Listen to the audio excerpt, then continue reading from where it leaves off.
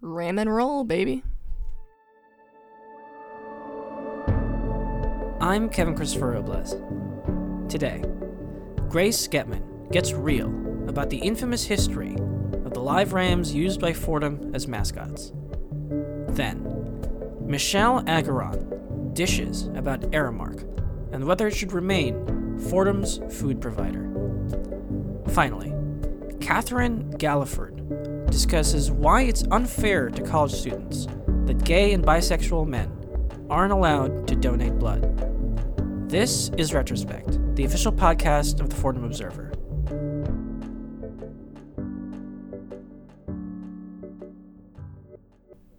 I'm joined now by Grace Getman, Opinions Editor. Thank you for joining us. Thank you for having me.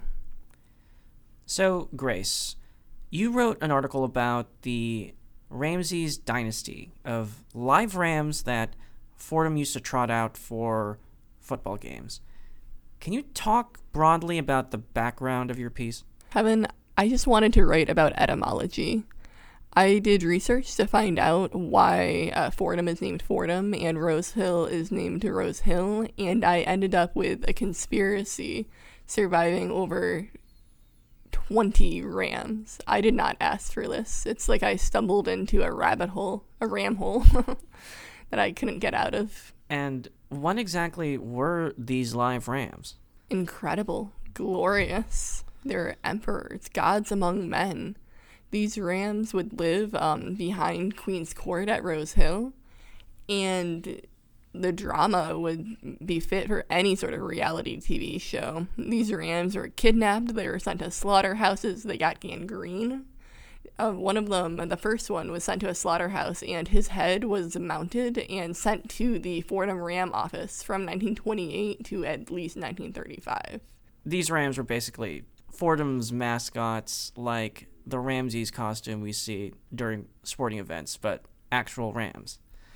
Yes, they embodied the spirit of the school. It was a fairly common tradition for colleges back then. This isn't just one weird trick that Fordham employed. I believe Pomona College had like a stallion, and there's an urban legend that their stallion actually killed our ram by kicking it.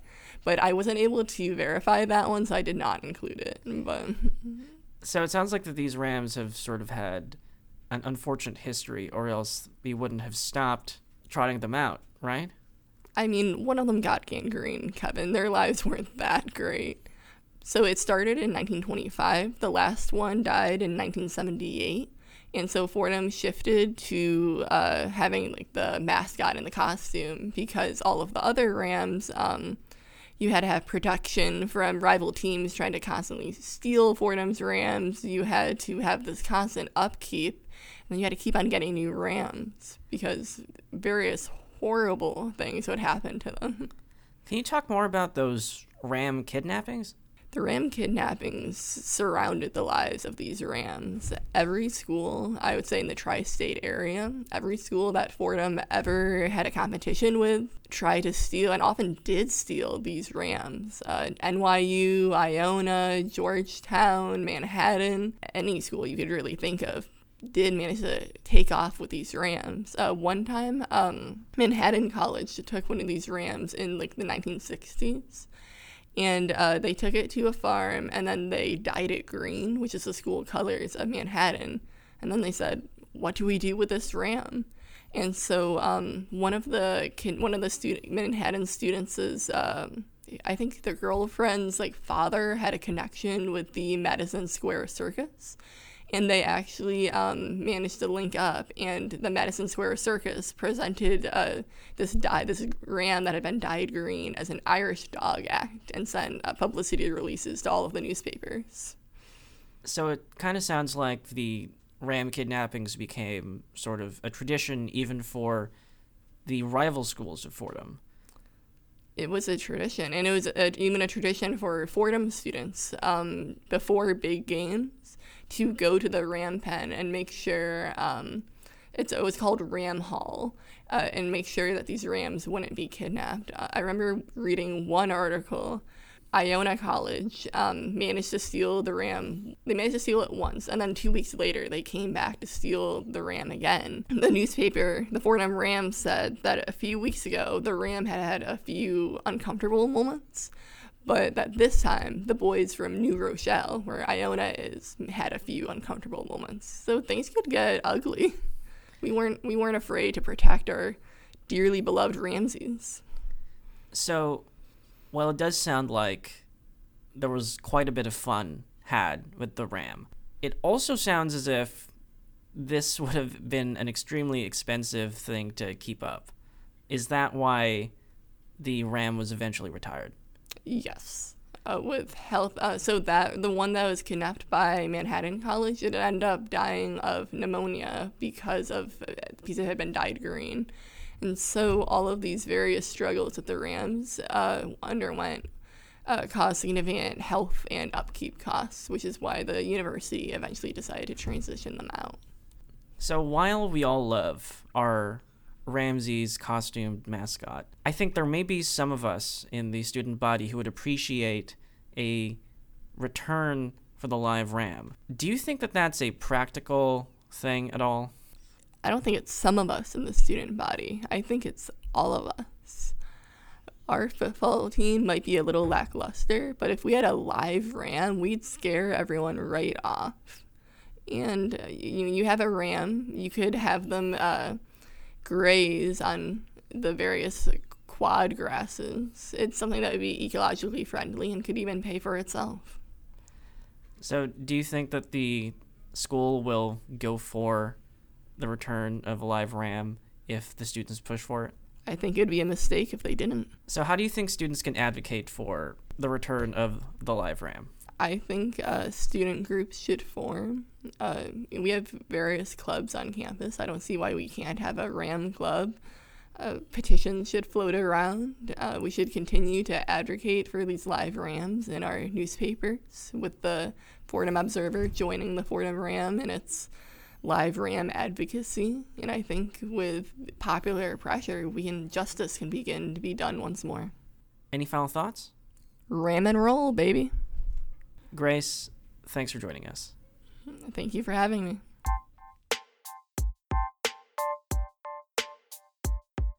Joining me now is Michelle Agaron, who wrote about Aramark. Thanks for joining us. Thanks for having me. So, Michelle, what was your article about? So my article was inspired by, first of all, the controversy that happened in NYU. So what happened with Aramark and NYU was that they cut their ties with Aramark because of a racially insensitive menu that had watermelon water during Black History Month. So that was, as you can imagine, very, I don't even know how to describe it, but there was something terribly wrong with that menu, and added on to the fact that people were already protesting the fact that Aramark has ties to prison systems, private prison systems. That was pretty much the final straw, and they cut ties with Aramark. So basically my article was trying to look into why Fordham is still paired with Aramark and what's preventing them from cutting ties the same way. Can you go over the history of Fordham's involvement with Aramark? Prior to Aramark, we had Sodexo, but the reason we changed was because it was just, as Demi Yon, the contract liaison, said, there were a lot of kind of benefits to changing to Aramark, and one of those benefits was that their communication was better, and Aramark really looks into the community and what they need. So the fact that Aramark, they had an ability to serve to a school that has a bunch of different students from different backgrounds. So that was one of the reasons, and of course, as I said before, the communication was better. But we started kind of working with Aramark 7 years ago, and since then we've been working with them. But there have been some incidents that have happened since we started working with them. Can you speak about those incidents? What exactly happened? So there was a rat, or a mouse, I guess you can call it, found in one of the salad containers 2 years ago. This was actually a report by Lily Brams. She's no longer at the school, but she was here freshman year, and she was just looking through the salad, putting her tongs in to get some salad, and she found a dead baby mouse, in the salad, and she reported it. The people didn't even know it was there. It got in there by accident, and needless to say, she did not eat from there for the rest of the year. She had her mom pack her literal containers of food every single time because she didn't want to eat from the dining hall anymore.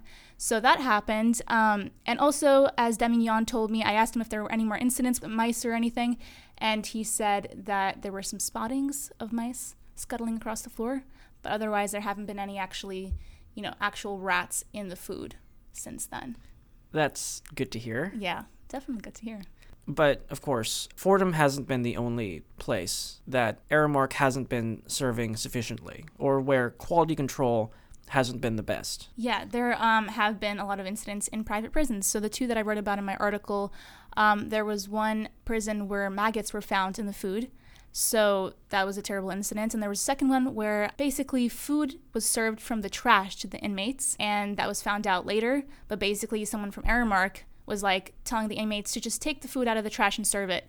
So even against the protests of these inmates who were serving the people this food, they did it anyway. So those were two specific incidents that I looked into that Aramark was involved in. Can you talk about why Fordham is maintaining Aramark as its food distributor even through all these incidents? I think a lot of it has to do with the sense that there aren't many other providers, at least that's what I've been told. There aren't many other providers that work with the kind of school that we have here. So for example, NYU is very similar in the sense that there are so many different people from different places, and Aramark has the capabilities to be able to serve people here and the huge community that we have. So a lot of it is just practicality, but also I think maybe there just aren't many options, and that's why we're still stuck with them. The reason why we moved away from Sodexo was because of a lack of food options for a diverse student population. But it sort of sounds as if, from the article, you mention an incident where the halal food is cooked on the same grill as all the other foods, so there's no real way to tell whether or not that food has been contaminated.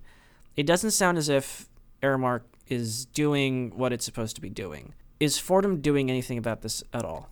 So I asked about this when I was talking to Demignon, and he said that they are trying to do something about it. They first of all introduced prepackaged halal food, so that's a thing that they're doing. And they're also working on making a space in McGinley Center in Rose Hill, where they're opening up a new space for the dining hall or the dining space and retail space. So they're trying to make some areas available for that. And in terms of kosher food, which is also something that kind of goes hand in hand, I talked to him about it, and he said that they're trying to introduce that. They need more space here in Lincoln Center, which they haven't been able to get yet, and it probably won't be here for a long time because they're working so hard on the McGinley Center in Rose Hill. So for now, we're not going to get those options in the dining hall nor anywhere in, Ram Cafe or anything like that. But they're definitely open to those suggestions from students. What do you think Fordham should be doing going forward? Owning up to their word that they want to be serving a diverse student population, because at the moment, Muslim students aren't able to eat in the dining hall, or at least they have very limited options. They have prepackaged food, which Demignon himself told me was costly. So the fact that students have to pay more just to be able to eat what they'd like to because of their faith is absurd to me. And I think that people should be able to eat just what they want at a campus where they're supposed to call that their home. And if they can't eat that, then how are they supposed to ever be comfortable here, completely comfortable? Fordham has to consider the position they've taken by employing Aramark because of the situation that happened at NYU. Aramark didn't handle what they should have handled as seriously. Just the fact that it was even on the menu, the watermelon water, is insane to me, and I think that Fordham needs to take a second look at why they're still choosing Aramark over maybe limited options, but there's still options, and why they're still choosing Aramark over these other options. Thanks for joining us, Michelle. Thank you for having me.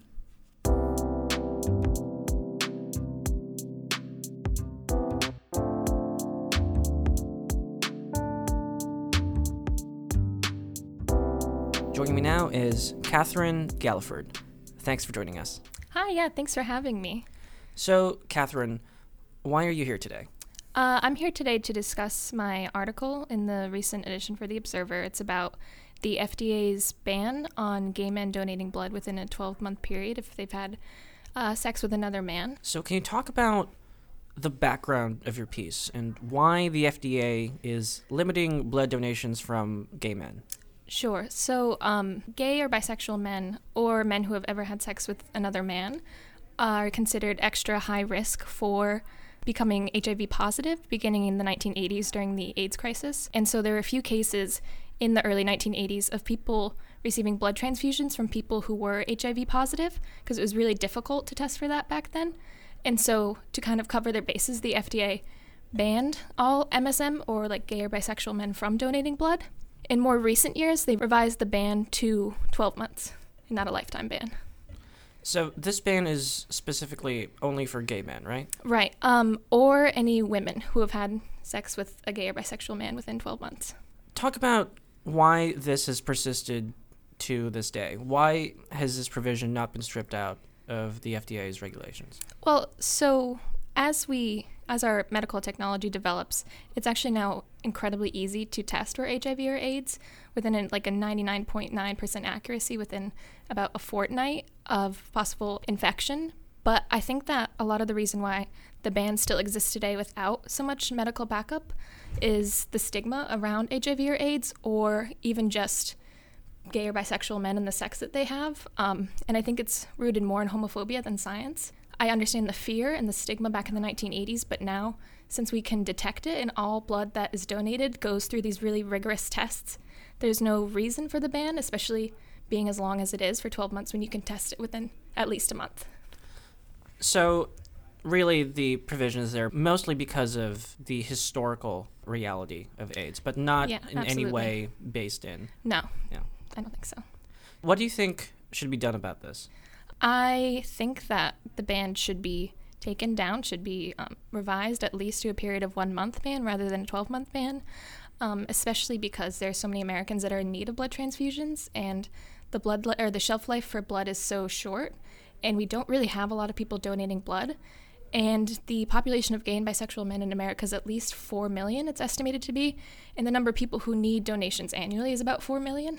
And so the fact that we're taking away this entire population because of really stigma is unacceptable to me. I think that it's important for these people that need blood to receive it, and for us to allow people who have healthy blood to be screened through the same amount of tests as other people who aren't gay or bisexual men. So you and I are college students, as are most of the listeners of this podcast. Mm-hmm.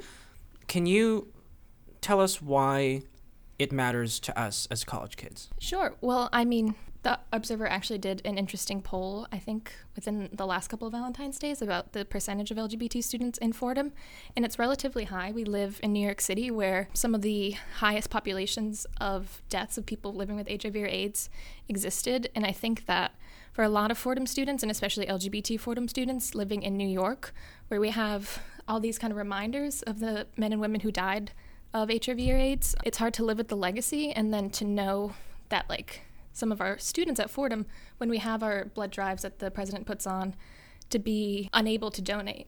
And a lot of people don't even, a lot of gay or bisexual men don't know that they can't donate until the time arises. And so I think as students and as people, studying medicine or wanting to become doctors, it's important to be aware of where stigma meets science and how we should advocate more to overcome that. So really, this is just a way of othering a lot of the students who go here. Oh, yeah, absolutely. I think so. And I think we should be really conscious of that, because Fordham is at least Lincoln Center is a pretty liberal campus, I find. And I think we're more accepting than maybe other campuses of our LGBT populations. And so I think that we're a good hub to start pushing back against this ban. How would you recommend that we start pushing back against it? I think being more vocal about it. I think educating people on the reality with living with HIV or AIDS today, because it's so different than what it was during the 80s and the 90s, where it was considered pretty much a death sentence if you were diagnosed with HIV or AIDS. And so today our developments have allowed it to not be a death sentence anymore, and a lot of people to be able to healthily live. Even in the early stages of being infected, you can kind of slow the process so you're still healthy and able to even to donate blood. Education and awareness is important. I think knowing your rights as someone being able to donate blood is important. And I think, again, people who are becoming involved in politics or science fields, medical fields, being able to be that sort of vocal change is important. And I think the stigma exists for a lot of people who are alive during the AIDS crisis, and so educating them is important too. Do you have any final thoughts? I think so. LGBT History Month just ended, and for LGBT Americans, the AIDS crisis is such a big, I want to say, gap in our culture and our history, because we basically lost a generation of gay and bisexual men in the 80s and 90s. And so I think remembering what happened and recognizing those men and women, because the AIDS crisis also really affected sex workers or intravenous drug users, and not allowing the stigma that really took their lives, because the stigma around like HIV or AIDS was considered like the gay plague. And I think that allowed for like the Reagan administration and other government agencies to kind of ignore it. And I think that killed millions of Americans. So if we do better at fighting back against the stigma and educating ourselves and educating our grandparents or our parents, that'll go a long way. Thank you so much for coming on. Yeah, thank you so much for having me. This has been Retrospect. I'm Kevin Christopher Robles. We'll see you next time.